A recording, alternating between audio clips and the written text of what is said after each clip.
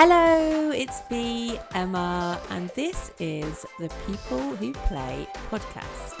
A podcast where I talk to people about playfulness, how they play, how they used to play, and how play impacts their life and work.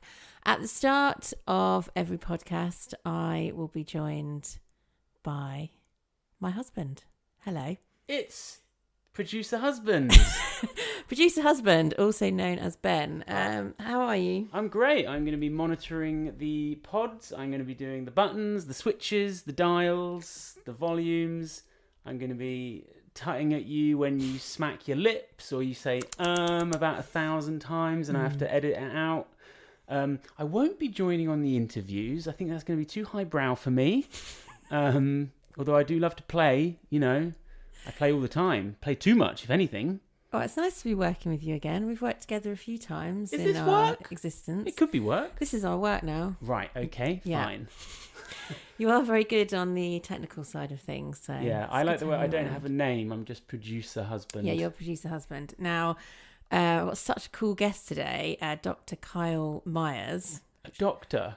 A real not a medical doctor. 'Cause I've got an itch. Oh, right.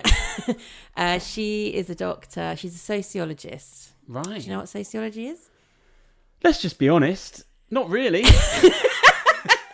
It's this sort of study of society and the people within it. Oh, I love that. And she Because is... I am a part of society. Yes, you are. Yeah. Am I a functioning member of society? Well, during the course of these podcasts, we'll try and find that out.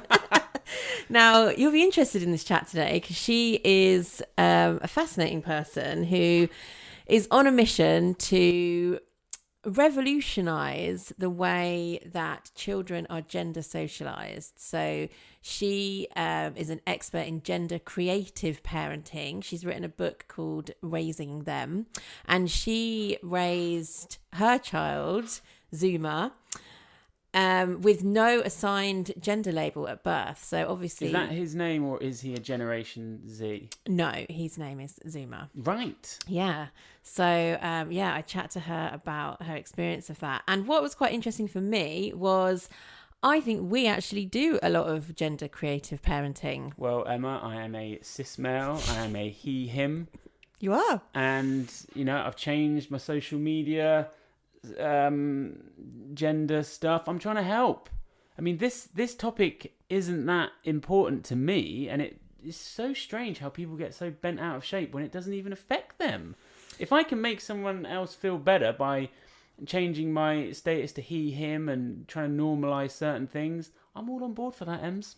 Yep, good for you. Pronouns are important, and we talk about that in the interview. And I think, it made me realise how, thinking about our kids, obviously we have raised them as a boy and a girl, but have always been very open to how they want to move towards their identity in however they want to do that. And I thought it was quite interesting listening to her, how I was thinking quite a lot about Phoenix and just the experience of him having long hair,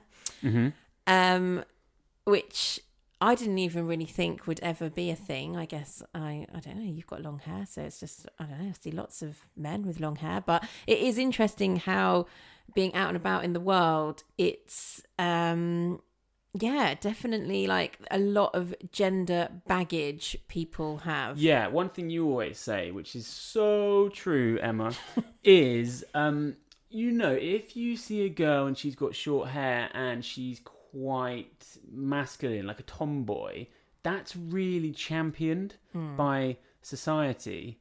It's just not the same the other way round, is it? No. If a boy shows like hyper feminine traits, that seems to be like, oh, that's a concern. Isn't that strange? Why it's like that? Yeah, I think that's the deep I am roots of the patriarchy. I am extremely feminine. I'm very close. I'm like right on the cusp.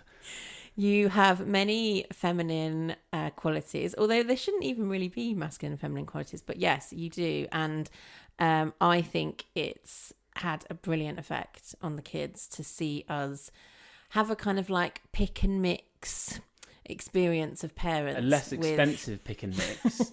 Yeah, no Brazil nuts. Whew. Oh my goodness! You're looking at least £7 if you put Brazil nuts in a pick and mix. When I used to work at the cinema, I'd just watch inexperienced mums go around and just fill up that pick and mix bag, and I'm like, when their face when they weigh it, and it comes out at like, I don't know, £28, Yeah. and they're just like, that's ridiculous, and I'm like, well, that's a ridiculous bag of sweets to eat. Yeah. And you can't put them back. So what you have to do is you have to take the bag, put it under the shelf, and just spend the day eating, the sweets. Oh, so it's actually a result for you. Yes. Yeah. Where were we? Well, no, that was my conclusion. Was that you should treat life like a pick and mix. I think a pick and mix is the You so perfect should. analogy for everything. Life is a buffet. Yeah. You don't have to like everything. You just pick, you choose. And in this conversation, where we're talking about identity... And don't get stressed out about someone else's meal. It's got nothing to do with you. Don't get stressed out if someone wants to spend £28 on Brazil nuts. Yeah, so I think a pick and mix is a perfect analogy thinking about raising kids, actually, and just broader sense of identity, even beyond gender. Just, go towards what you're interested in and what brings you joy. And kids do cost a fortune, so... Yeah, the especially metaphor just keeps on giving. Yeah. Right, should we bring your guest on? Let's bring her on. Well, thanks a lot for this. See you next time. Kyle, hello. Thank you so much for coming to talk to me today. You and I have worked together a bit before, and we have had a few conversations back in my agency life. I've always loved chatting with you, and I'm really hoping to get to know you a little bit more in this conversation, and I know that your perspective on gender and gender creative parenting and supporting parents to kind of break the mold on how we raise our children in the context of their gender is just so fascinating and insightful. So thank you so much for being here. Thanks so much for having me, Emma.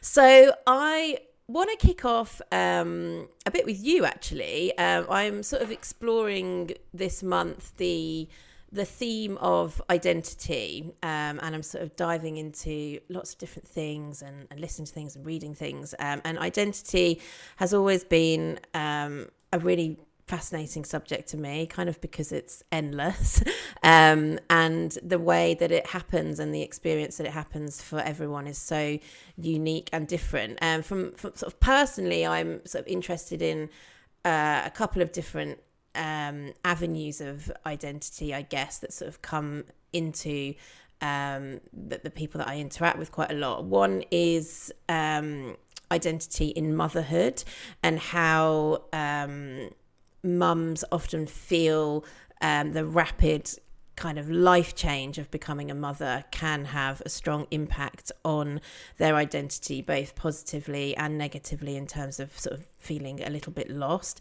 And then secondly, in sort of fostering a kind of identity creation process that is nurturing and motivating and safe and inclusive for children in their formative years. So I'd love to sort of touch on those sort of strands with you today. And I guess to kick off, I'd love to hear a little bit about you and kind of how you grew up, where you grew up, and I guess some of the sort of the roots that sort of make you. Would love to sort of hear a little bit about that to start off.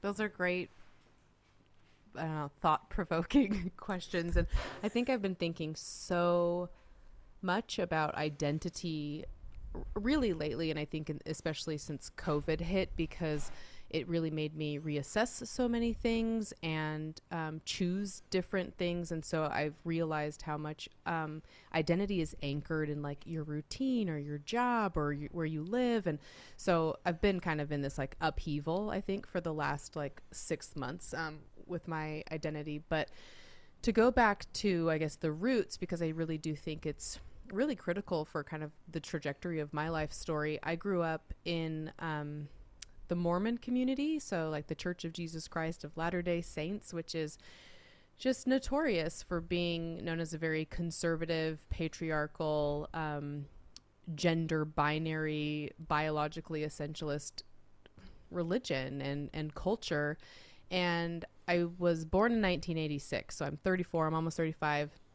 And so I think just the culture that I was raised in and the time that I was raised in has so much to do with my identity now and like how I was shaped, because it was pre-internet, you know, and like, and it was also in this really cool time, I think, between the 70s and between the like 90s and 2000s, where I think kids had just, at least I did, and some of the kids in my community, the gender binary, it just like hadn't been unleashed like it is so much now in childhood. I think we see this like blue pink divide. It is very linked to capitalism. It is very linked to consumerism. And so there was kind of that, like, you know, people talk about the 70s being so gender neutral and then the 2000s being so hyper gendered. And so I think it was pretty amazing to grow up in a community where like we were all pretty low income. Everybody had 40 children in a family because that's just like what Mormons did. And so it was just, I totally grew up in that time where it was like, be home before dinner or like you won't get dinner. And we just had so much fun. It was so much fun. And I don't really remember like gender being too much of a deal in my early childhood and my middle childhood. But then once you hit puberty, that's where like the gendering gets really serious in the Mormon church. So before that, like all kids go to Sunday school together. It's more age divided than gender. And then, but after puberty, it's just like, you know, what my experience was, because I was in like a very orthodox, like, you know, Mormon community and culture. It's just girls are being trained for motherhood and wifehood and homemaking. And so much of my adolescence was really a boot camp for femininity. And my personality and I think just like who I am, it just wasn't really jiving well with me. Like I was like, I don't know if I want to have kids. Like, I don't know if I want to be married. Like, I don't know that I want my identity to be completely linked to a man and the children that we produce. But that was just the only role models that I had of just all the adult women in my life were Mormon mothers and homemakers and wives. And I knew very few women who had gone to college or had a career. So, right. And like, I didn't have TikTok. I didn't have Instagram. Like I didn't have Tumblr. And so I just think it was just this interesting time, you know? And so I like the religious side of things wasn't really I didn't have a lot of resources to be able to try to find answers to my questions, but like something just wasn't sitting well with me when it came to like organized religion, especially a very patriarchal one where like women don't have power, you know, at all. Like they're not really in leadership positions. And so when I was 18, a bunch of my friends were going to go nanny because like Mormons are well known. Mormon girls are like prime nannies because like theoretically they don't drink alcohol, they don't have sex, they're not going to seduce your partner, they have grown up with 100 kids, so like we're the best nannies. So my friends were getting these nannying gigs and I signed up for a website. It was called greataupair.com and it was like seriously in like the first year that like like to be fair, I was on the internet, right, in like MSN Messenger, but like dial up, right? Like you couldn't use your landline phone because you were on the internet. But like, so I found this website and I matched with a British woman and she was in Germany at the time and her husband was in the military. And so he was stationed like somewhere in the Middle East. And so she was like, I have a 3-year-old kid and I, you know, would love to have someone, you know, come and help me out. And so within like a few emails, we were like, we're probably a great fit. I got a passport, I booked a one-way ticket to Germany, and that like completely set my life into a totally different trajectory, that of meeting a woman who had a career, she had a degree, she had passion, she was making her own money, and she was an awesome mom, you know? Like, and I just was like, I'm sorry, like, you know, I mean, just like the dominoes, I guess, started falling at 18. That was like one of the first women I ever met that kind of became a possibility model for me. That like, not that you can have it all, because I've definitely learned that you cannot have it all, right? Like, but not perfectly by any means, but it was just like, oh, you can like be your own person, you know, and you can have a career, you can use your brain, and you can also be a parent, you know, if you want. And that like, that doesn't. Yeah, amazing.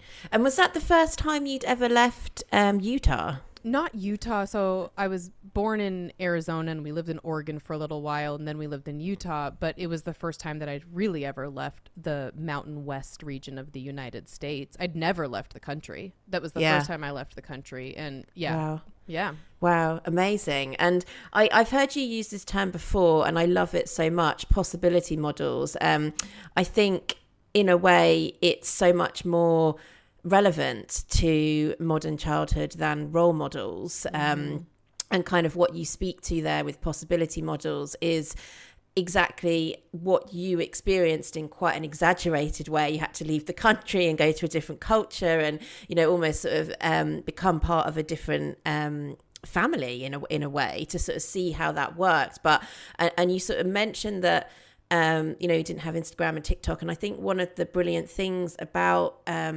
social media, or even just user generated content today, is that there is I guess more opportunity for young people to see possibility models, and I think your story really speaks to just how important that is, and when there's not those possibilities models right in front of you, and you feel, as you were describing, a kind of disconnect with how you're being formed, how you're being almost like conditioned into these values, like how do you move forward from that if you don't have access to these possibility models? Totally. Well, and I think that my identity has been so shaped by all of these different possibility models in my life, like whether it's been, you know, women professors, or then like exploring my own gender and seeing non-binary people and genderqueer people who I can see myself with, like who I relate to, that it was like, oh, like these terms can fit me, because I think for so long it was just like, well, the people who I do know who are like trans or non-binary, like I don't really know if I like am like them, you know. And so I think being able to, like, the internet cracked this open, and then I was able to find different people to be able to like see how they were living. And then, I mean, of course it's wild to think that I'm also this possibility model for other people of like someone, you know, someone who identifies more as a parent than a mother, and someone who, you know, is really trying to figure out my own gender identity, and that's okay to do in your mid 30s, and like someone who equally shares parenting, right, and is trying to help a lot of, especially like women and femmes, like, hey, like we have undergone a lot of socialization that has made us kind of link our parenting and the way, like the cleanliness of our home, to like this moral dial within us, right? And like, if you haven't done your laundry in a couple of weeks, like you're not a bad person. And so I just think that like there's just been this, I feel so lucky that I have met so many people that like are honest and vulnerable and raw. And so I think that it's able to help me feel more comfortable in my identity, because it's really nice to connect with other parents who are like, oh, this is a shit show. You know, like this is a shit show. And like, we're showing up late to work, but like we made it, and you know, and like our kid is having, you know, just like dry cereal in their lunchbox, like we're making it work. And I just think that I'm so grateful to have that kind of a community, because I didn't really like that isn't really the community of in the culture that I grew up in. Like the culture that I grew up in is like you have to be the perfect mother, and that is completely your identity, and you should not want for anything else than that. And so, you know, it's that felt impossible to me. Yeah, so crippling. And also perfectionism in a parent in terms of the relationship with the child is incredibly toxic. Having a perfect parent is like one of the worst things that you can be to a child, because obviously we need to show them that it's okay to fail, and it's okay to try things out, and we're okay to enjoy hard things and all of those kind of things. So that sort of idea of having everything sorted at all times and ticking all the boxes and everything off the list and doing things perfectly is just I think incredibly damaging. Yeah, well, I have kind of thought so much about this lately, of like I know people who are couples who divide, right? Like the household and like life admin of like the husband goes to work and earns all the income, and the wife is at home and she's taking care of the kids and handles all of the grocery shopping and the cleaning, right? And those homes, I walk into those homes and I'm like, God, your house is so clean, and like you really just like cooked chili, like for lunch, like you like whipped it up and you like did the dishes as you were doing, it's so different to me. And then I look at my life, and I just think, because we're equally sharing things, like our house is like a tornado zone, and it's like, yeah, but like that's what happens when like both partners get to be creative and like working towards their like work with their careers, and being parents who are like, we've got an hour, we're not doing the dishes, like we're going to the park, we're gonna go get ice cream, we're gonna and I just think your time is divided so differently. And it's just like, it's kind of the sacrifice you make, right? Of like, I'm not going to be a homemaker, therefore like our house is going to be a wreck. And that's okay.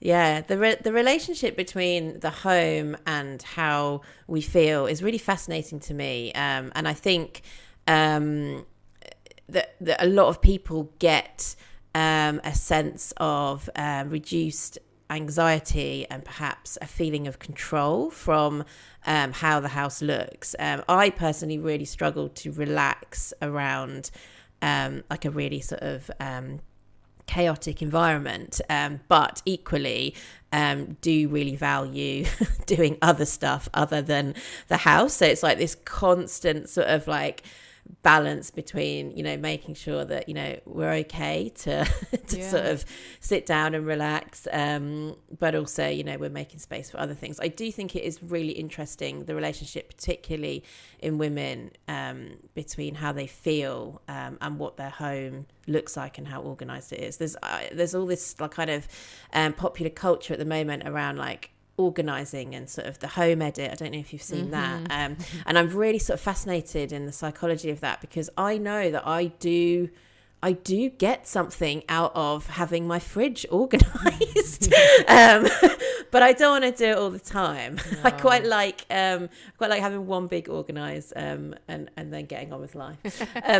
Anyway, I'm curious about how you describe the transition from when you were a younger child to the sort of adolescent years, and how you describe growing up in the Mormon community. It sounds quite idyllic, like the way that you're sort of saying that there weren't really many gender constrictions and that it was like really fun.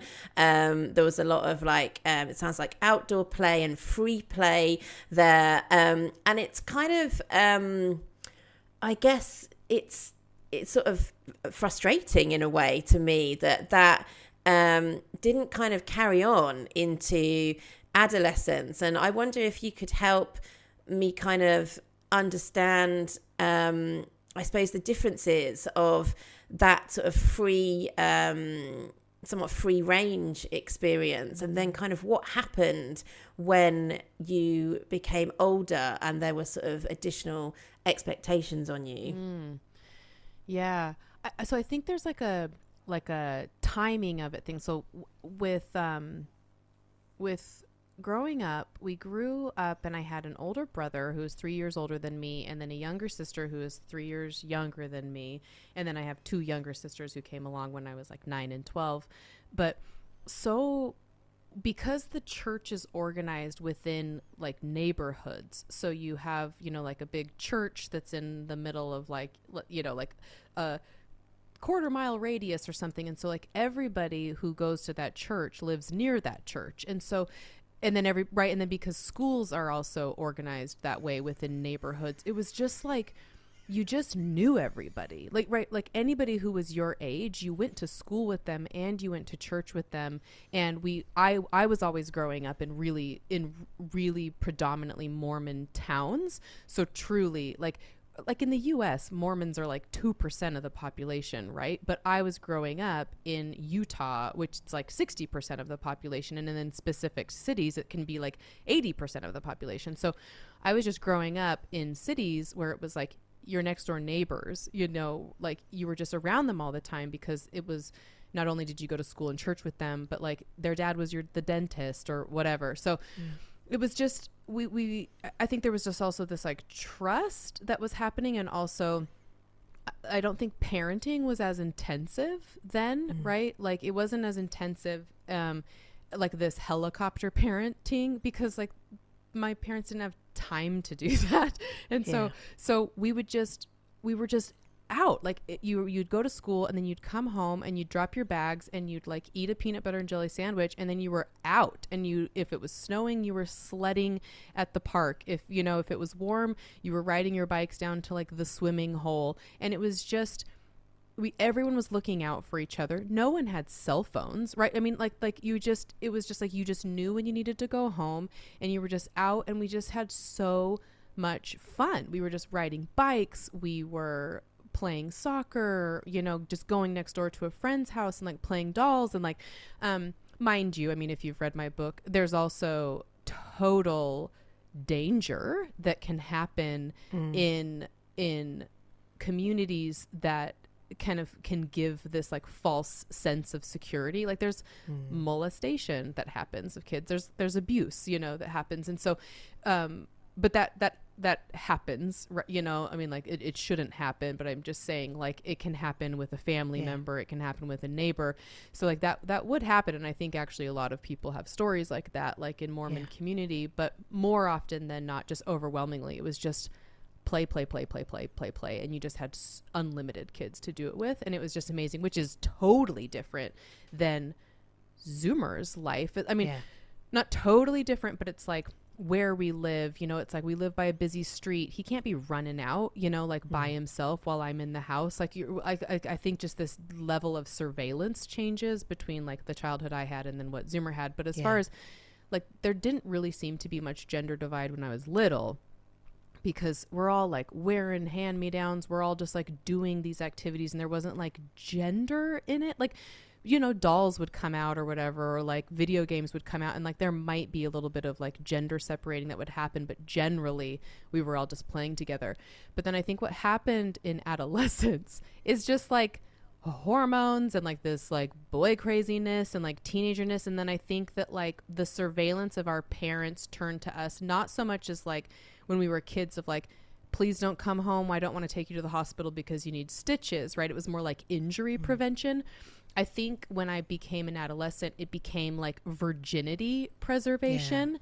And so there was this difference, right, of like curfews, you know, like you get this different freedom if you can like drive and stuff. But I think that there was still this really innocent part that I'm so grateful for, that's related to Mormonism, because we didn't drink alcohol. We didn't do drugs. We weren't having sex. Like my friends weren't. We were like toilet papering people's houses when we were like 16, you know. It's very embarrassing, you know, to think back on it, but it was just like so fun. Like we created such innocent, wholesome, pure fun, like all the way through high school. Like, you know, I mean, I think like the most salacious thing we did was like when we were seniors in high school, we like streaked, which, you know, means like we took off our clothes and like ran through like the high school in the middle of the night. And like no one saw us, but like we knew we did it and it was hilarious. But like our whole world, you know, like revolved around music and makeup and boys and going to the football games and toilet papering people's houses. Like that's like it felt actually really, really play based compared to what I think a lot of like 14, 15, 16-year-olds experience now. And also because like we didn't have social media, and I'm actually so grateful for that. Like so grateful for that, because we just had such a different, we were not in our phones at all, you know. We were on the trampoline, we were still riding bikes, we were like at the swimming pool every single day in the summer in high school. Like it just felt wonderful. You know. But I think it's so true, and I think the pressure on teens now and the amount of things that they have to cram into their lives, and particularly here in England and in the US as well, but the academic commitments that they have to make, it feels like teens don't play like as much as you're describing, and I think it's really problematic. I'm interested in how your identity sort of expanded once you'd had this experience of going to Germany, possibility models kind of right in front of your eyes. What sort of formative things sort of happened to you at that time? And I suppose I'm interested in, do you think your sort of your experience of play, I mean, you're describing quite a lot of what I'd call safe risk taking there. You're sort of doing things that are, you know, a little bit mischievous, but you know, they're kind of a mitigated risk. I just wonder if there was any I suppose connections you can make between the way that you played as a child and a teenager, and then how you kind of went on to this sort of next stage of your life when your sort of window into the world started widening. So when I went to Germany, the little kid who I looked after, he was 3 years old at the time. And in my book, I call him Lulu. So Lewis. So Lulu, he was really magical. He had this like bright blonde, like white hair and like blue eyes. And he loved dancing. He loved his kitchen set. He loved like he was very just beautiful and sensitive and artistic and creative.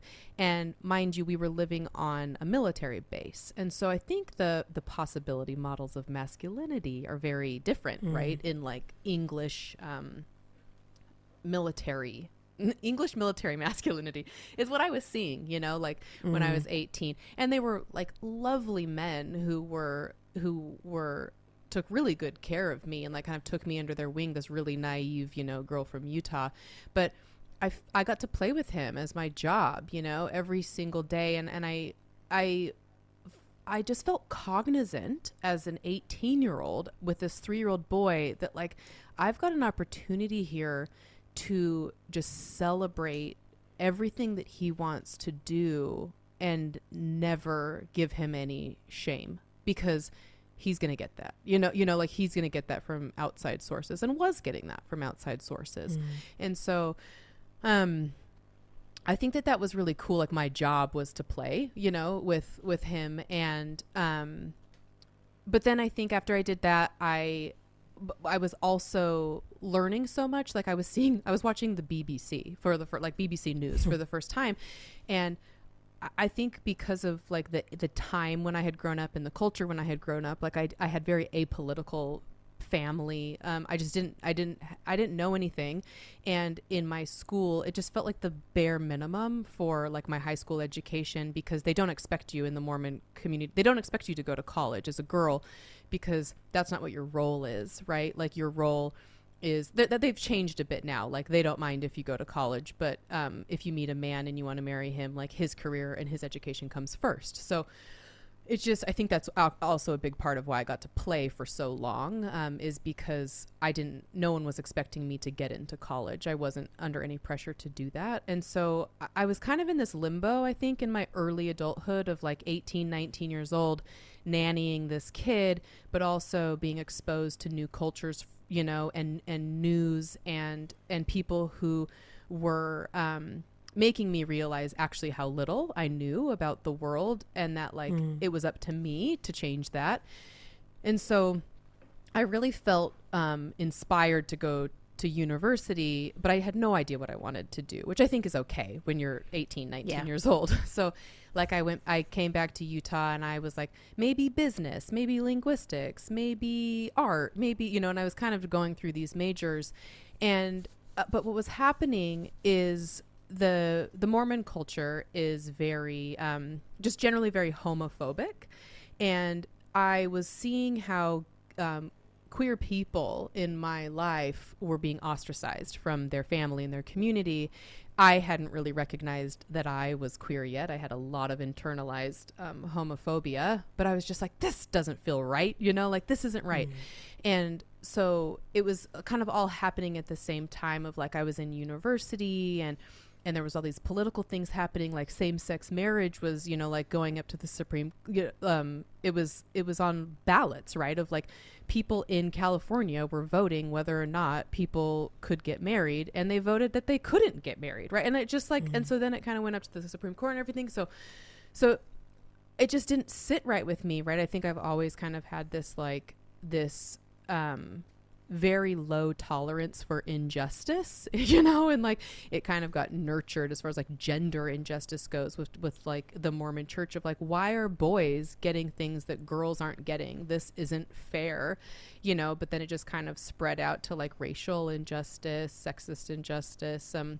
So when I started going to school, like you know, I went into university and I found women's studies and gender studies, and that was just like everything clicked into place, you know, like everything started clicking into place, and I started learning so much. And I actually would say that in my early 20s I just felt utterly betrayed, and by my culture, by my upbringing, you know, like learning about women's history for the first time, you know, and like women getting the right to vote, and like just like I think being taught about the oppression of women, and taught about this like systemic, you know, sexism, like it just cracked me open in a way of like, how did I not know this, right? Like how was I just like groomed, you know, for 20 years of my life in this? And so then that just, I started, you know, reading feminist literature, and I was like, this is me, like this is it, you know, like I'm gonna be a feminist for pay. I'm gonna figure out what that looks like. And that was my early 20s, and I just like haven't looked back as far as like I really think that if we could figure out how to treat people equitably without oppressing people based on their gender identity, like how much could we level up as a human species? I mean, you know, truly, like I think so many people like, oh, feminism, it's like this cute little thing that you're worried about. But I just genuinely feel like if we could just get over this gender stereotypes and this gender separation and this binary and, you know, all of this oppression and these gendered norms and roles, what could we achieve? You know, so that's where I'm at. Yeah, absolutely.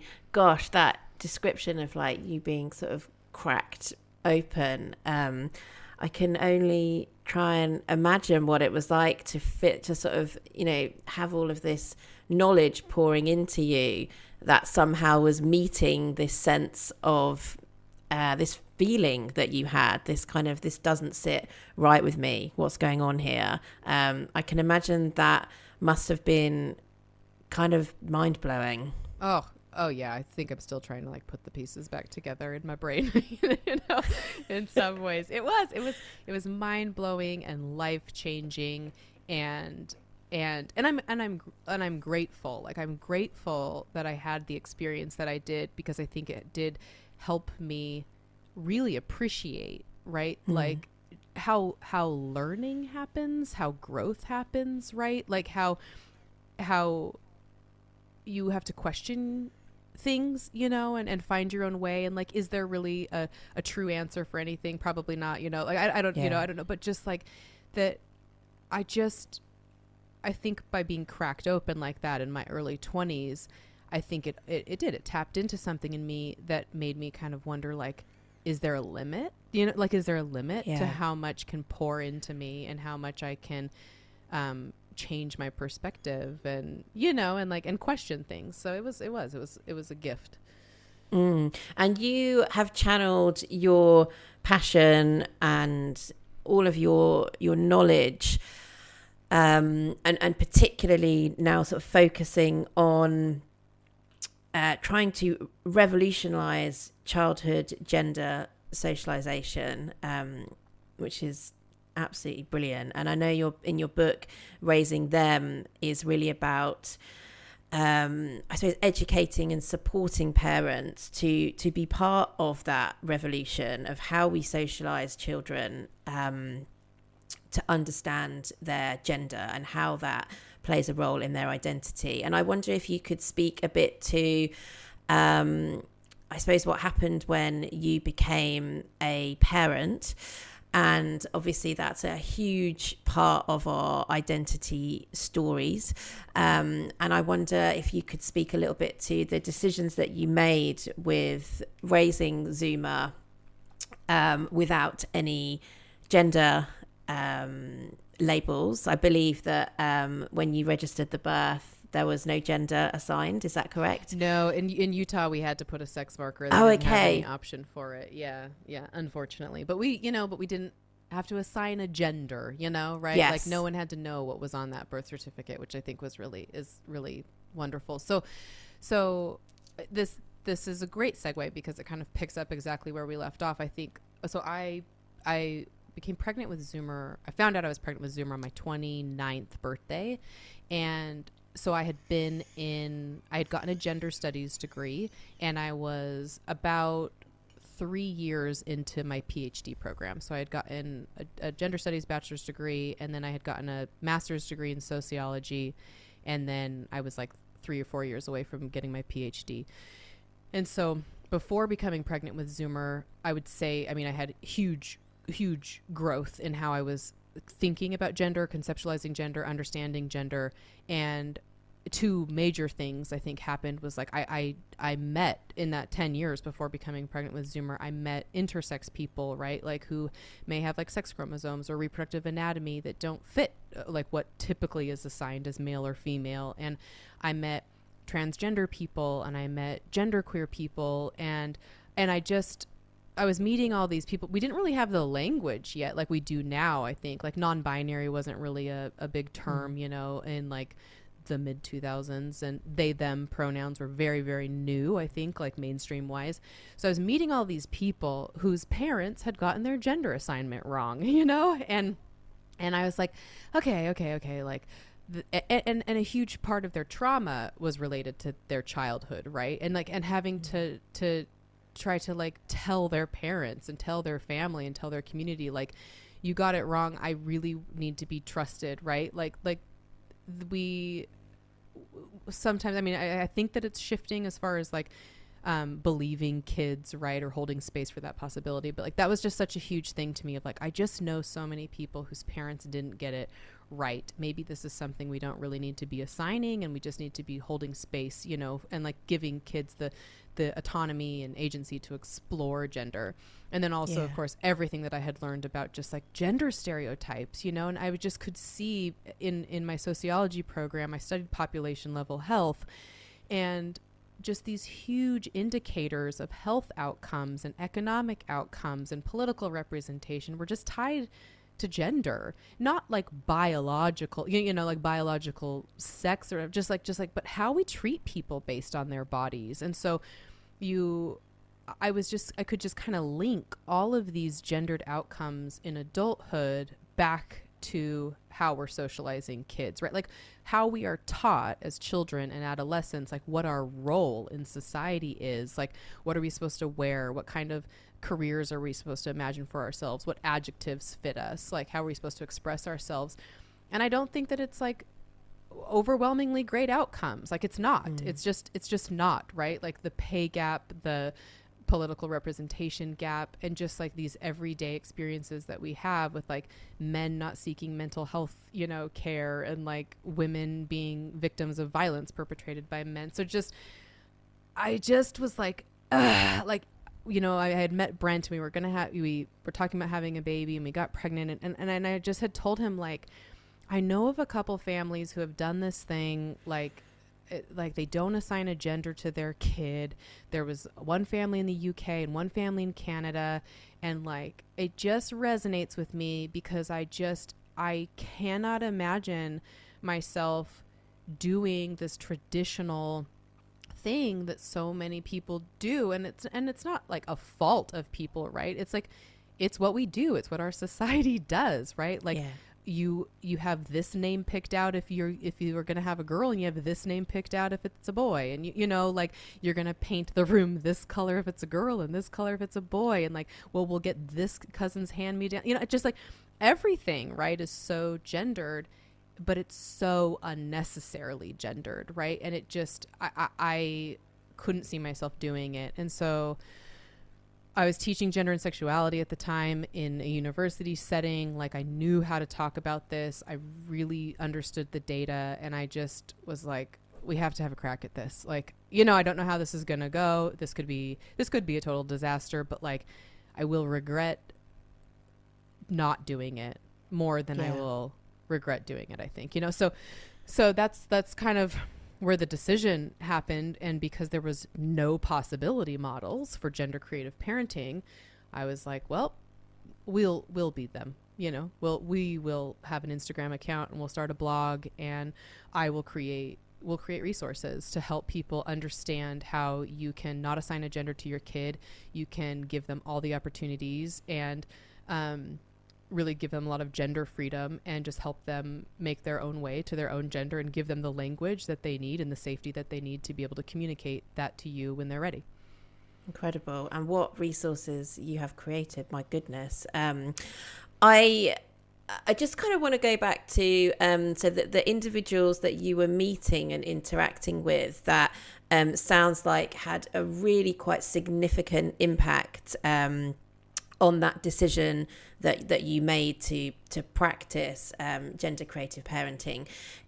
I wonder if you could speak to the impact it had on them of being assigned a gender that they didn't identify with, and their experiences of being socialized in that gender. I think it would be really insightful for those particularly parents listening to sort of understand like the realities of what that means to children experiencing that. Sure. So I have friends who are transgender, who maybe like a for example, a transgender man who hated wearing dresses, right? And like really wanted to wear clothes that are marketed to boys, but was forced to wear dresses, right? And so all of these like childhood photos of him are just always of him, right, with like long ponytails and dresses and tights and like, you know, like little Mary Janes, and just like miserable and like that kind of stuff. We're like wanting to get certain toys, but being told that like no, you can't have those, like those are toys for boys, you're a girl. Like just all of these things, you know, were happening. And like this man, like, you know, knew like I am a boy, this isn't what I want, but like had no agency in being able to decide what haircut, you know, to have as a child, what clothes to wear as a child, what sports to, you know, go to as a child, being able to like offer up a name that they actually liked to hear more, right? So those kinds of things, that it just weighs on him. And so now when he looks back on his childhood, it's just like memory after memory of not feeling like he's being heard, not like not feeling like he has the agency to be able to like express himself how he wants to. So like that's an example. And I have friends who are intersex and whose parents knew they were intersex when they were infants, but like the doctors and social workers said like, nope, you need to assign a gender to your child and you need to, withhold their diagnosis as an intersex person, and you need to just like double down and socialize them as a girl. And and like, wow. And when they're old enough, we're going to take their testes out and we're going to tell them that they had some cancerous ovaries. And so I have many friends who have that kind of story where like their parents were told by medical professionals, right? Like you need to lie to your child to protect them. And then these people, my friends, they get older and they then get their medical records and they start reading into it and they see these diagnoses and like these charts, right? And then they find out as adults that they're intersex, right? And that they've been lied to their whole life and that they have had organs removed, right? Like surgeries done without their consent. And so I just think like meeting people like that, right? Where it's like, well, none of that had to happen, right? Like intersex variations are just a natural occurrence in all species. And of course it's a natural occurrence in humans. And how wonderful, right? Like it's about 1.7% of the population. So about 1 in every 1,000 babies. So it's just as common as having a child with red hair or having twins, right? Which we all, like most people when they get pregnant are like, oh, I wonder if it's going to be twins, right? And then do they also recognize that like, well, you've also got the same probability that your child could be intersex, So I think like, ooh, I wonder if they're intersex, like, so I just think it was meeting people like that, or meeting queer people who had gotten kicked out of their homes, just even meeting just like gender, like people who would be considered gender non-conforming, right? Like boys who all they wanted to do was like do ballet, but their dads like beat them, when they were asking for it, because that's not for boys, that's for girls, right? Just this like toxic bullshit about gender, right? That just people are so caught up in, that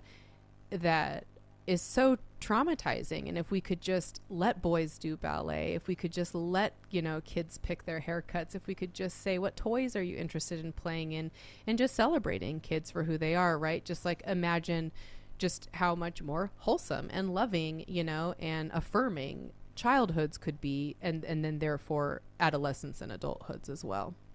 Absolutely. I think that the power of, as a parent, kind of practicing really seeing your child, I sort of like to talk about that, really sort of seeing them, observing them, and doing that with a complete openness is such a gift to a child, where you sort of remove all of your preconceptions and you almost sort of revert to try and come back to a beginner's mindset around them.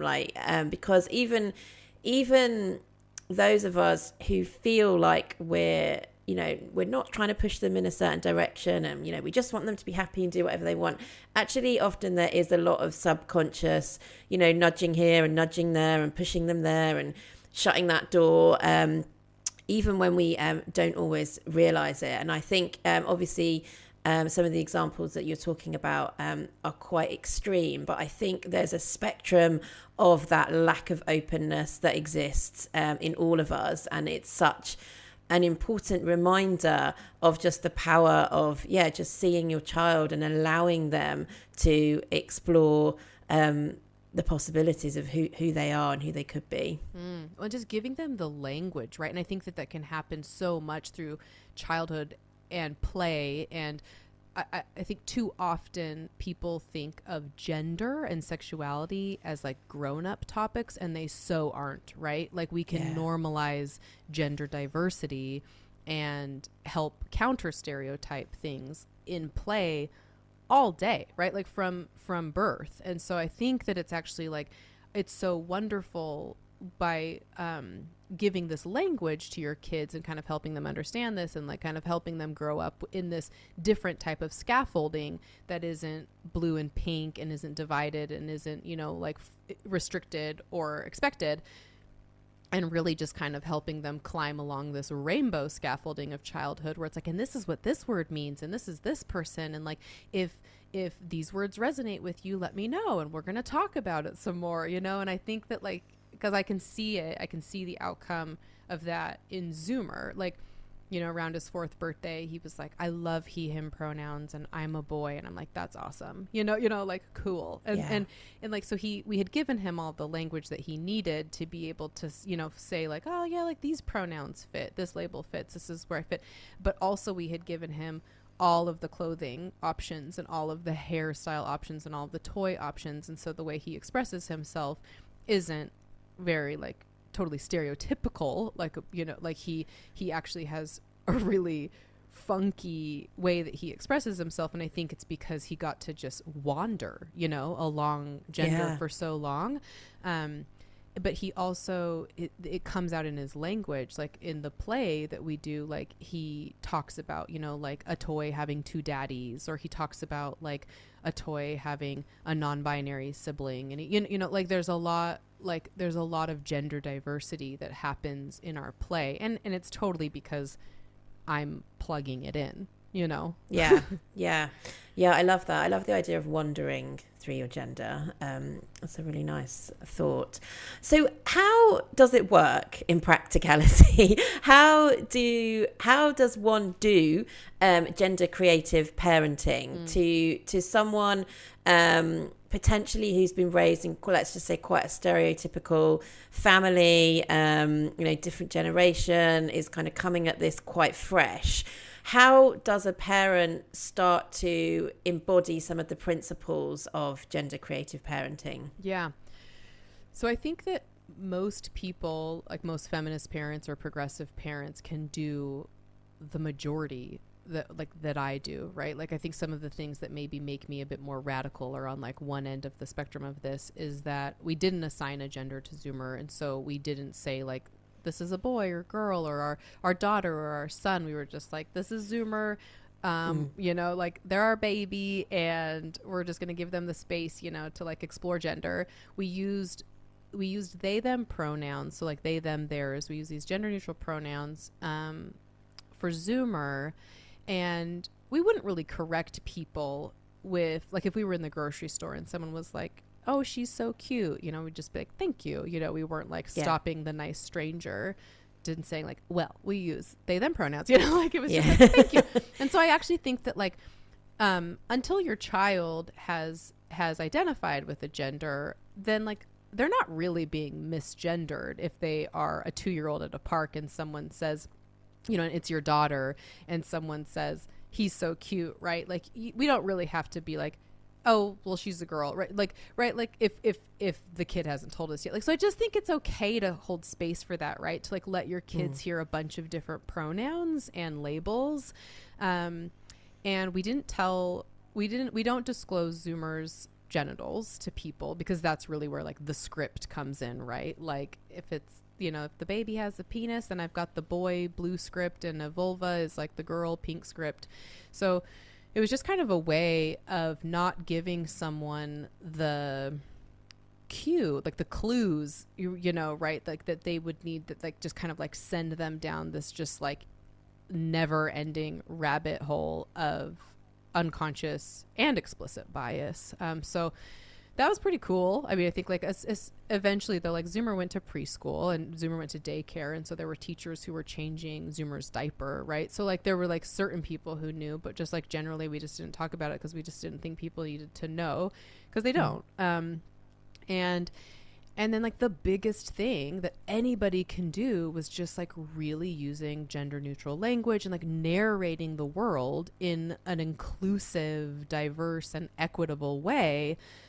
So that, like, you know, like kids' brains are so malleable, right? They learn about the world from their parents and their friends and the media and like everything that they're exposed to. And so we were just like, we are going to help Zoomer understand gender in a very nuanced way, because that's the reality of it, right? Like, so that's, I think that was really important, and just constantly showing Zoomer all the toys and all the clothes and using all the adjectives, right? And just like really trying to curate this really expansive, colorful world for Zoomer. And I think anybody can do that, right? Like, anybody can do that. So, and anybody can do what we did. Like, yeah, maybe you assigned a gender and most people know your child as she, her, but if you want to use they, them, or throw in some he, hims at home, go for it, you know? And, you know, and as children age, you know, and can kind of cognitively understand, being able to say like, hey, like when you were born, I took a guess about what your gender would be. And like, you know, I did something that's, you know, like that kind of in our society we assign a sex and gender to people based on their bodies, and you had this kind of body. But like, I just want you to know that like, I might've gotten that wrong. And like, you can totally tell me if I did, right? Like, I think like creating that dialogue, which I think is really important in parenting anyway, of like, I'm your parent, but I don't know everything. You know, I am. You know, we're partners in this, and you definitely know yourself better than I know you, and so I want to be here to support and affirm you, and we see the best outcomes with that. Yeah, I'm going to assume that you've had lots of potential criticism and comments around confusing children. I'm just hypothesizing that that's probably one of the things that you may have been challenged with. Is that fair to say? Yeah.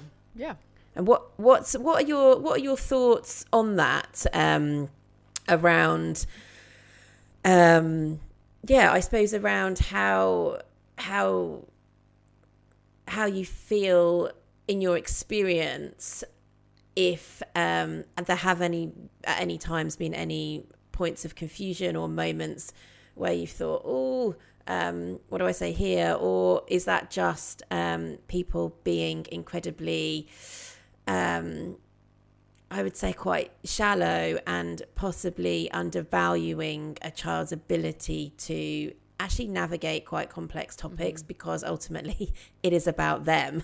Right. And I think that children know themselves and they're so intuitive, and it's almost like we have to trust ourselves more to allow them to tap into that. I just wondered what your thoughts were on that particular challenge around confusion. Yeah.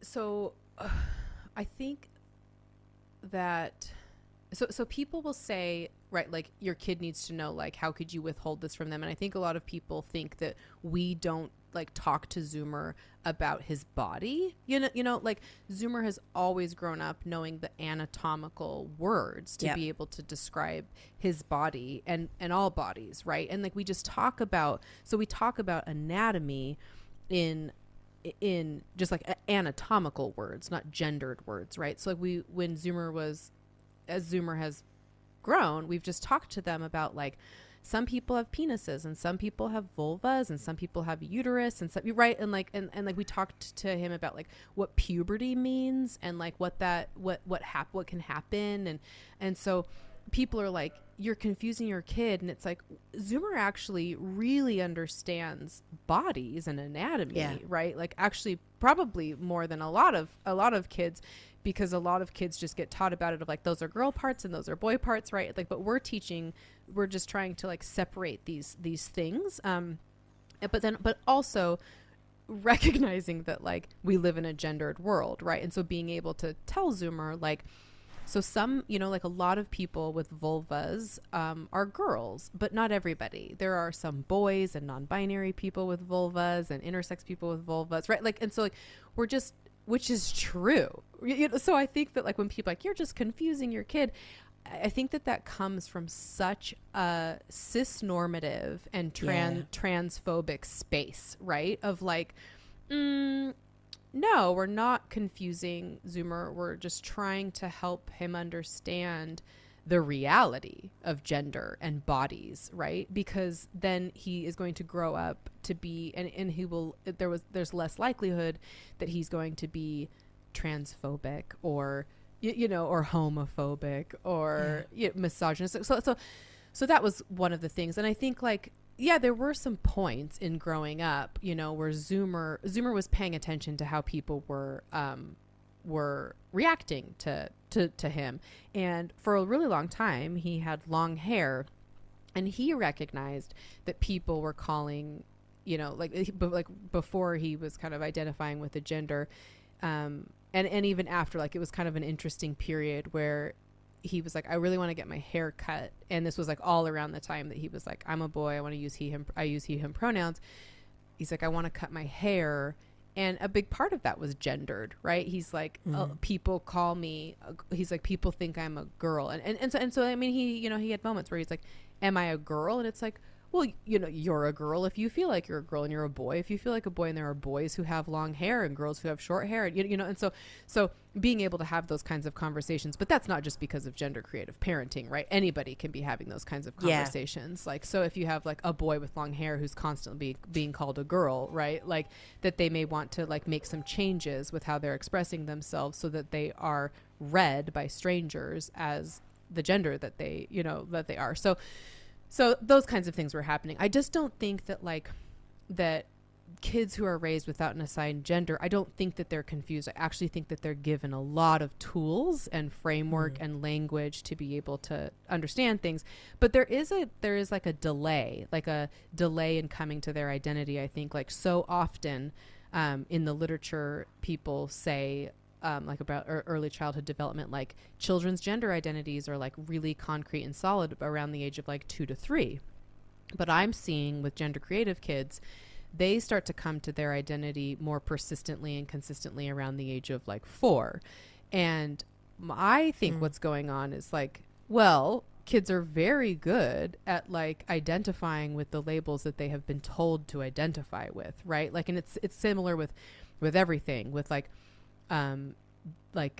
you know, a 3-year-old child who's being raised in a vegan home is going to say, like, I'm vegan, right? Like, a 2.5-year-old who's being raised in a Christian home is going to like say things like, thank you, Jesus. You know what I mean? So it's just like kids are learning their identities from their families. And so I think that one of the things that's really interesting with gender creative kids is, like, they have a little bit more time because they're not parroting back to the world what they've just been told they are every single day for the last 2 to 3 years. They've been given some space. And so I actually think that, like, gender identity, you know, I mean, and it's variable, right? Like, for sure there are kids, you know, who definitely know their gender identity and communicating that when they're 2. But I think, like, if you give a kid space and you give a kid time, right, like, they explore for a little while longer, right? And then when they show up, they're like, this is me, you know. And then there's also this possibility for change, like there is with all kids, right? Like, gender is totally a journey, and it can change. And I think that's right. Like, a 4-year-old's cognitive, I guess, like, that's what people say. People are like, how can you, like, a 4-year-old, you're letting a 4-year-old make that decision? What, like, do you let them have cake for breakfast, you know? Like, and it's just like, it's like, oh my gosh, like I'm not assigning like a cis-normative identity or a like heteronormative identity to my kid, you know, like, I'm just gonna, like, that's just, you're just giving the space. I think it's so true what you say about the assumption that this is a really sort of grown-up, mature subject, but actually the messages that children absorb around gender, like what you're saying, and how they parrot them back, they happen so early, even in the way that I think babies are handled, and even when they're in utero, like how people are speaking to you once they know what that gender is. And when children are sort of at that age, sort of before they have the ability to sort of filter lots of different information that's coming into them, they're absorbing it all. And I think around 2 and 3, they're absorbing so many messages around gender. It's it's kind of crazy actually how many they're absorbing, and they form kind of a sense of identity or an attachment or whatever we want to call it, an understanding of what that gender means really, really early on. So I think it's incorrect that we assume that it's a sort of mature topic. On the flip side, I'd say it's in those very, very early years where it is so important to give the space. And I really like how you speak about it's almost like the difference between the biological part, like, you know, this is your body, this is what you've got, this is what other people have. That's just a fact. That's not kind of trying to confuse anyone or say, oh, maybe you should be this or maybe you should be that. It's just like, here's some bodies, they're out there. And then you're almost like, it's just sort of detaching that in a way. I know it's not fully detached, but sort of detaching it from the baggage that comes with the gender, which is going to come thicker and faster later as they enter into sort of the adolescence and then into their adulthood. But allowing in that very early years stage to have the space with sort of separating the biological and then the sort of cultural baggage, I think is a really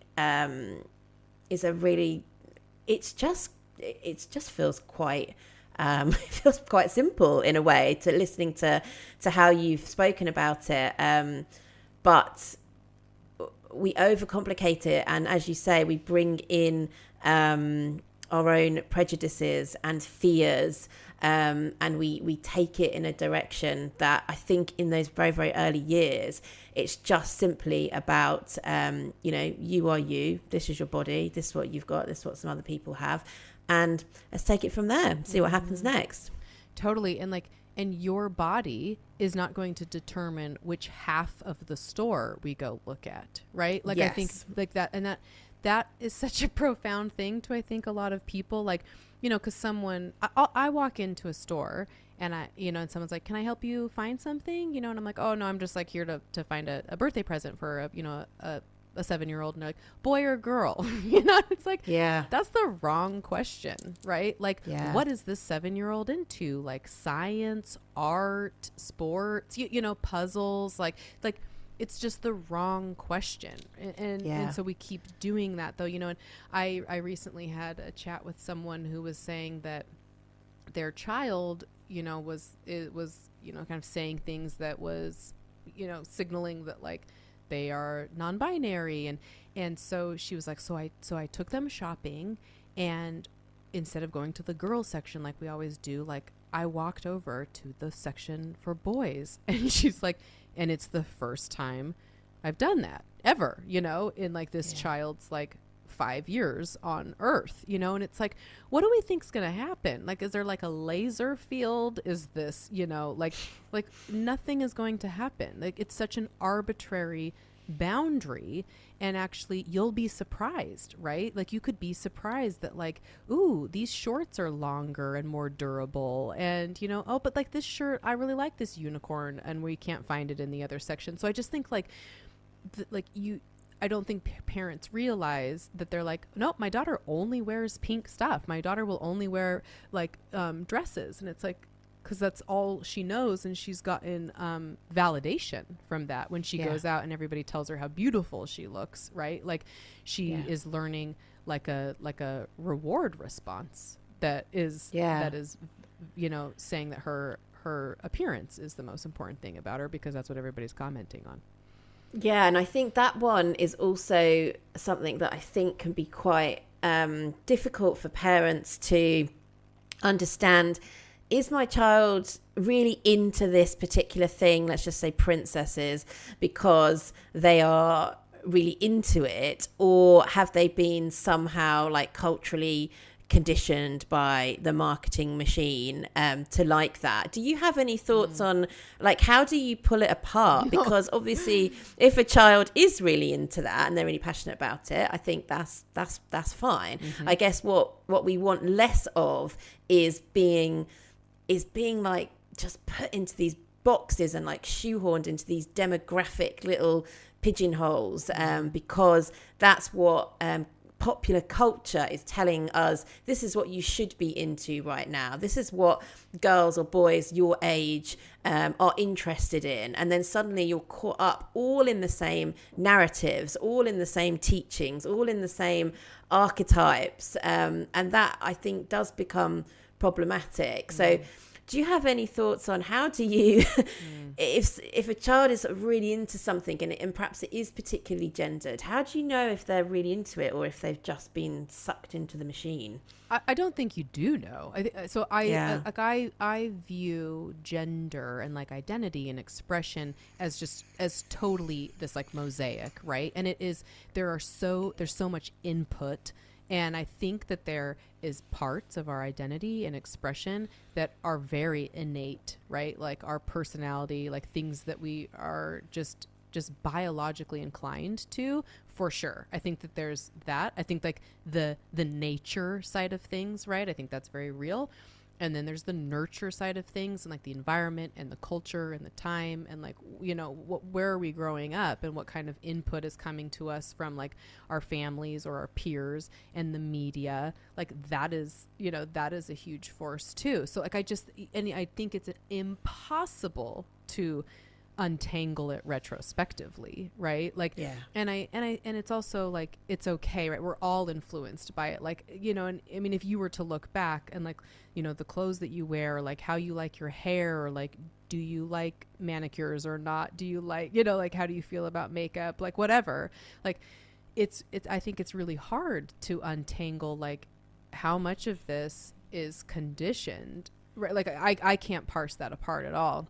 But I do know like that socialization is totally real, right? And like, but I also, because I know so many kids who are non-binary and who are trans, or you know, who just don't conform to these stereotypes, that does lead me to believe like there's so much about nature in here, right? You know, of like all of this was stacked against you, and you are still like so resilient and fabulous, you know, in spite of how many people have been trying to tell you not to be like that. And so I think that like that's got to be nature, you know, right? Like it's easier to conform. So definitely.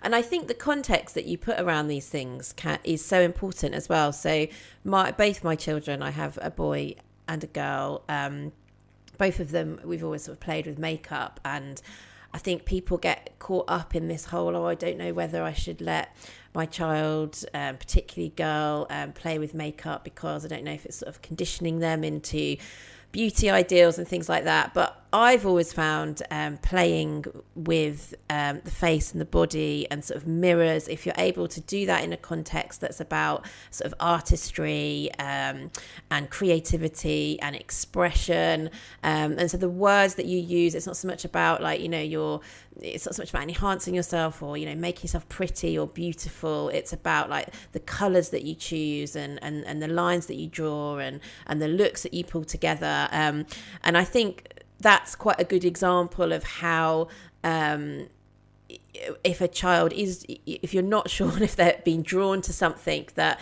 you know, is potentially conditioning them, I think the language that you parrot back to them as they play with it, and the context that you put around it can have such a fundamental difference on how they relate to that particular toy or play pattern or whatever it is that they're interested in. Oh, totally. And I'm the first to say, like, dresses are awesome. Makeup is awesome, right? Like, nail polish is awesome. Sparkles are awesome. Like, go for it. And I think that so often there can be this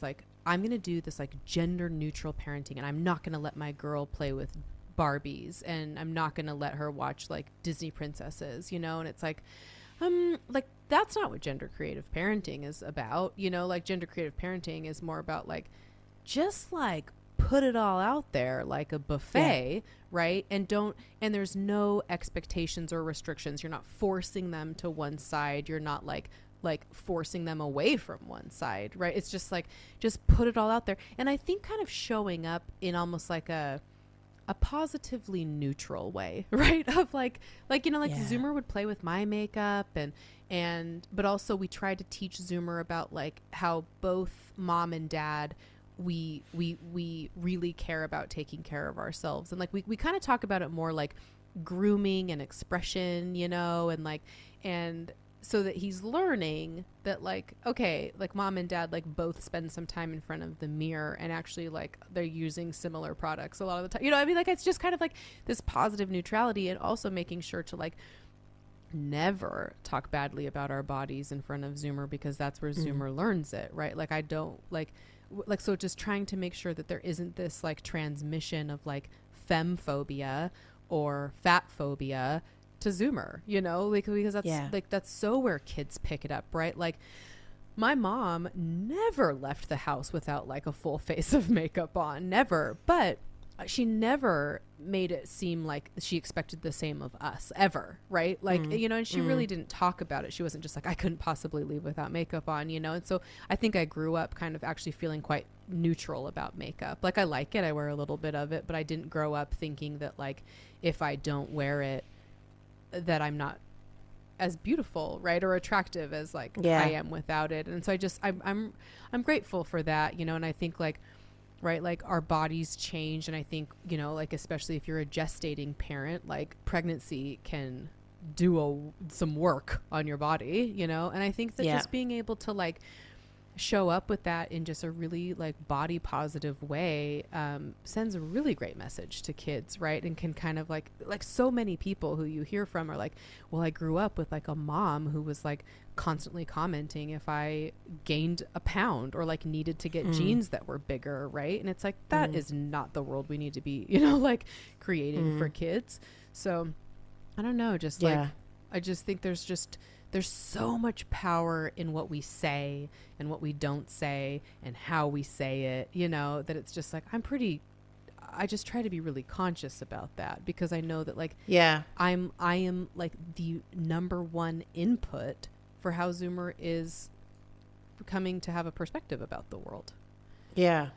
And because I champion a playful mindset, I think that this doesn't have to be something that's really scary and intimidated and that you're terrified that you're going to get wrong. And if you say the wrong word, that's it. You've blown it. I think this can actually be a really exciting opportunity to expand and explore your own identity, and to experience what it feels like to not have a fixed mindset, to live in a way that's quite kind of flexible and open, because ultimately that is a more fun existence when you're trying to live within like such fixed binaries, left or right, black or white. Like that's hard. And I think parents sort of listening to this, rather than approaching this as a way of I don't want to get this wrong, or I have to do this like really perfectly, I think actually see it as an opportunity for your own self-development. Like I find it really fun to just sort of sit back and be like, who is this kid this week? Like what's going on with them? Like, and try and like get really sort of curious and really sort of see them as the expert in themselves, rather than it's your everything is so pressure laden on you to kind of do this sort of perfect parenting. I think if you can make a shift to being like, they know themselves, like they are the expert in them. I'm kind of here to learn from them, and sort of facilitate that as much as I can. I think it just sort of takes the pressure off a bit. I just want to, because I feel like I could talk for hours, but I really want to touch on toys. And at the start you mentioned the relationship between capitalism and gender inequality, and we've touched a couple of times on the sort of toy industry. And I think sort of, working in sort of brands and marketing myself for quite a long time, I get very frustrated that design is really designed for children from the point of demographics, and it's really quite frustrating, not only because it leads to this sort of blue-pink divide, but also I just find it so boring from an innovation point of view, starting from someone's age and someone's gender. It's like you immediately have that baggage come with that, and I just think it leads to just the same old. So I think it's kind of, to me, it also doesn't make much sense from a sort of commercial perspective either. I think the brands and businesses that pump out content and toys and product do so based on, what has historically sold, rather than taking more risks into perhaps people don't even know that they want this yet or don't shop in this particular way, and I just don't see as much kind of radical movement there as I would quite like to, and I suppose I would love to get your thoughts on how would you advise parents who want to embrace gender creative parenting to approach things like TV shows, toys, books, the sort of popular culture that consumes our children. Do you have any thoughts on how you kind of navigate that? Because to some extent it can be out of our control, particularly the older that they get. Yeah, I have found, right, like, that as Zoomer gets older, I have less of an influence, right, on what he wants to watch, but I can kind of encourage him in some ways. But I also think that Zoomer really likes playing with me, and he really likes watching shows with me, and so he is mindful of like what I might be interested in as well, which is really quite sweet. Like, and so. And it's gotten to a point even like he knows that I really disapprove of shows where there's violence in it. And unfortunately, even with like children's shows, there can be, like these like really aggressive robotic dinosaurs beating the shit out of each other and stuff. And it's just like, and my go-to is just like, are they being nice to each other? Like, is this show teaching us how to be good friends? And he recognizes if it is or if it isn't, and he opts out. And I, like, that's kind of like, I don't want to be so bossy because I don't think that's really helpful, right? Like if I'm like, absolutely not.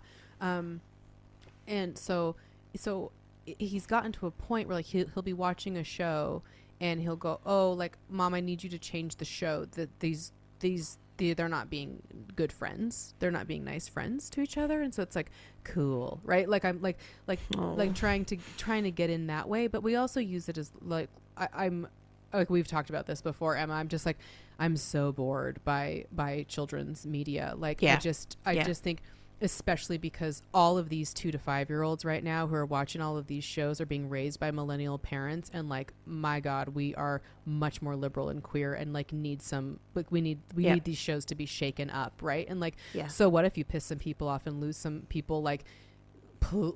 So I try to use it as an opportunity to just pop in some things every now and again when I'm seeing something that might be like problematic, but with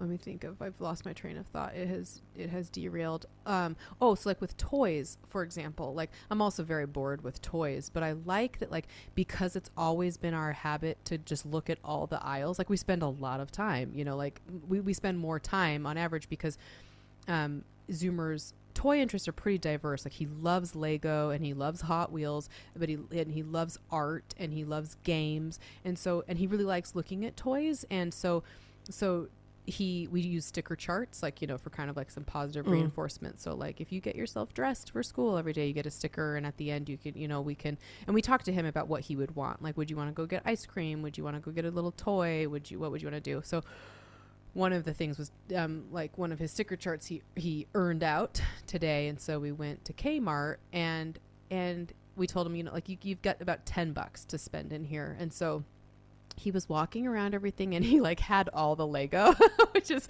embarrassing. He's like, there's no new Lego. And I was like, yeah, sorry, kid. So then we started walking around though. And he found this like bucket of like rainbow glitter ooze.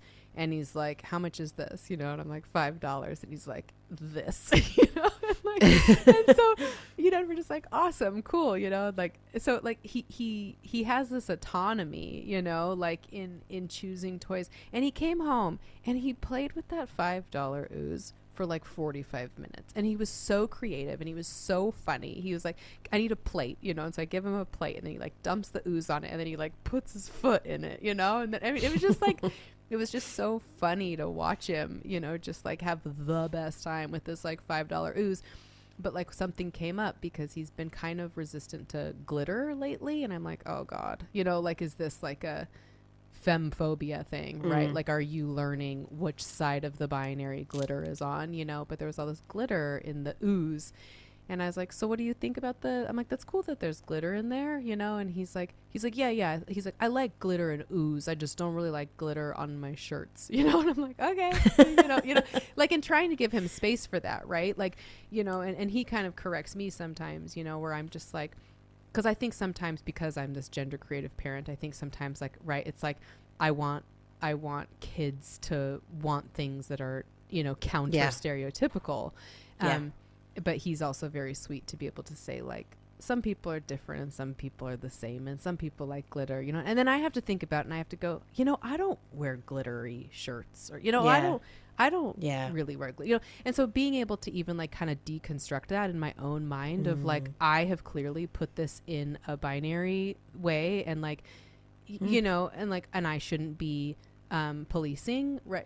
So it's all very complicated and I probably overthink a lot of things, you know, but it's just kind of just like trying to find the like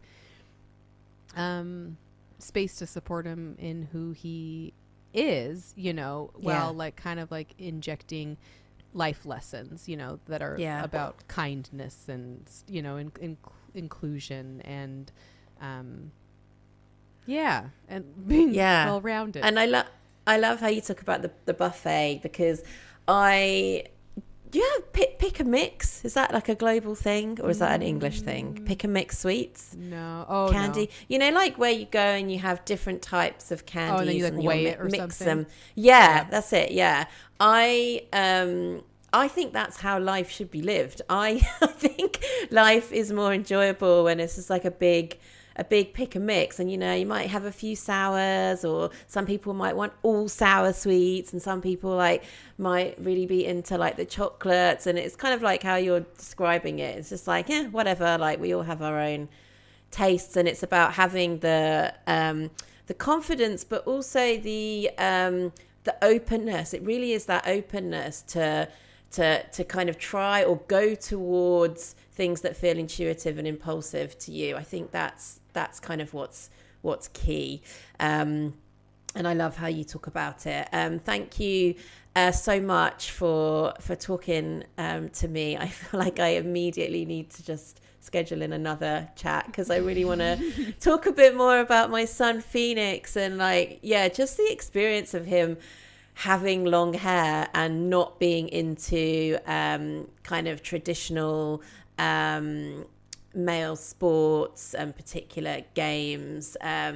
It's incredible how challenging it's been at times when it's, you know, in comparison to other examples of people who are experiencing really quite complex gender identity challenges. His is like really basic to me. Like he's just like doesn't really like football and doesn't really kind of join in particular games, and he's just quite sort of arty and creative, and he's got long hair. Like it's really not a big deal, but how challenging that has been. But thank you so much for joining me for this conversation. I know people find it really insightful and loads of great pointers as well with how we can all be a little bit more gender creative in our parenting approach. Thanks, Emma. Thanks, Kyle. Well, there we go. Thank you so much, Kyle. I think that was such an insightful and just fascinating conversation about how we can bring the principles of gender creative parenting into how we're socializing our little people. And yeah, it's really, really it fills me with optimism to think that there is more of this content and people like Kyle out in the world, helping people, supporting people with that. Yeah, it certainly blew me away, Ems. You didn't try and keep, I told you, try and keep this to an hour because people like to just digest things, but nope, you just went, and producer husband was having a meltdown. Yeah, you got on your the little switches. Your little stop clock out there. Well, yeah, I've got to compress the heck out of this file now to make it digestible for all your listeners. Yeah, well, you can handle a file this size. I think you can. Yeah. Now, I thought you'd be interested in that chat about toys and... I love toys. Yeah, the sort of pink, blue of toys and how in the 70s... it was really, really gender neutral. That was like the kind of... disco. Yeah, well, that was the sort of like childhood... If you look at the colours of the 70s, and I don't know if you've seen... There's this Lego ad from the 70s that constantly gets resurfaced on social media. It's a girl. She's kind of in dungarees. Seen it. Yeah, she's got some red Oh my God, you can't in. load up Instagram without being bombarded with that. And it always gets sent to me, and it kind of keeps resurfacing. And when people see it, they're like, oh my gosh, why aren't toys like this? And like, we've gone backwards and pinkification. And it's kind of true, like the 90s, the 2000s, sort of massive, like radical gendification of toys took place with the commercialization of childhood. And yeah, it's something we sort of talk about sometimes because we love like nostalgic toys, don't we? And I look at sometimes because you've got He-Man in the cabinet. Damn straight. He-Man. And I think, I just don't think He-Man in a modern context, Masters of the Universe. No, I think he's Big- so... Tell you one thing about He-Man. He's absolutely stacked. No, I was getting... Well, tanned. He's very tanned. But I don't think when he's Prince Adam, I don't think he's as tanned. I think when he transforms into He-Man, he just gets a truckload of bronzer on. Like he's going into like a bodybuilding competition. Yes, exactly that. Funny though, they are rebranding it, and it may have a place. I don't know. There's a Netflix show coming out, an animated one. Maybe. I know the licensing of things I push back on, but then all of the nostalgic stuff I like are licenses. But I'm tapping into my childhood with that. I don't know. I mean, I think that they don't put enough thought into toys and toy lines, and they just... Yeah. I don't know. I find it very uninspiring. Yeah. Toy shops. Yeah, we were talking about... They may have had their day, to be honest with you. People just make up their own stuff now. Do you need to go to Smith's and buy a toy? You do. I certainly do. A Star Wars Black Series, yes, very much so. But I really like the way that you play with action figures. I think it's the action figure play is very imaginative, like because you're sort of creating all these scenes. You're role playing your face off. You're role playing your face off. No, you massively are. But it's what I like to do is I like to sit down and watch a film and just have like a Star Wars Black Series in my hand and just twiddle it around. That's nice. Just pose That's it. Nice. It's more that like if you're playing with IPs, it's important that those characters that they're writing into those stories are what Kyle was talking about, possibility models. So they kind of expand children's ideas of what a man could be, a woman could be, a parent could be, whatever. Yeah. So that's important, I think, for But you're talking about writers. I feel like you're talking about a very thin slice of society here, because when I go to Smith's, I mean, I see a lot of people having a good time in that pink section and then in that blue section. Yeah. And they're just consuming what they're being fed there. What I'm saying is, I mean, how many people are this woke to the toy thing? Because it shocks me how many uncomfortable dads you get when, I don't know, their son might gravitate to a... kitchen. I don't know, a kitchenette. A doll. Or a doll. Love a kitchenette. Oh, God. Yeah. I mean, you always say nothing turns you on more than a man cooking. Yeah. Yeah, it doesn't happen very often around here. No, but I mean, it's so weird to think that seeing your son playing with a kitchen would upset you. That's No, bonkers. I think you're right. I think we're still. It's like shove a tool in his hand. We're still on the progressive end that we're talking about here, but Me and Scout times have be changing. a blast playing with dolls, and it would be so strange to think if I was to suddenly like snap out of what I was doing and be like, oh no, Scout, we can't do know. this. We've just been having a really good time Yeah. with this doll, but no, Yeah. we're not allowed because you're Yeah. a boy. That's so strange. But then people, you got to cut people some slack. People are hardwired, Ems. Tell you what, we have got a cut. What? This podcast. Oh, yeah, okay. Producer husband has got the ability to ramble on. Yeah, you're supposed to be able to wrap things up. Oh. Not, Well, who you got coming on next week? That's what I want to know. don't know. Okay. Anyway, it's going to be great. See you next time. Well, no, we're not going to see you next time because you haven't promoted anything and you haven't said, That's why you're here. Yeah. Okay, right. So don't forget to follow me on Patreon. You can sign up to the Playground. It is £5 a month for awesome extra content from me and my family. Yeah, I think you're gonna get this podcast early on Patreon. Yeah, this would drop this podcast early to the patrons. What else? Follow me on Instagram, playful_den. Go check out my blog. Yeah, That was all right. You're going to work on that. I'll work on that. Yeah, we'll do better next time. Okay, bye. Bye.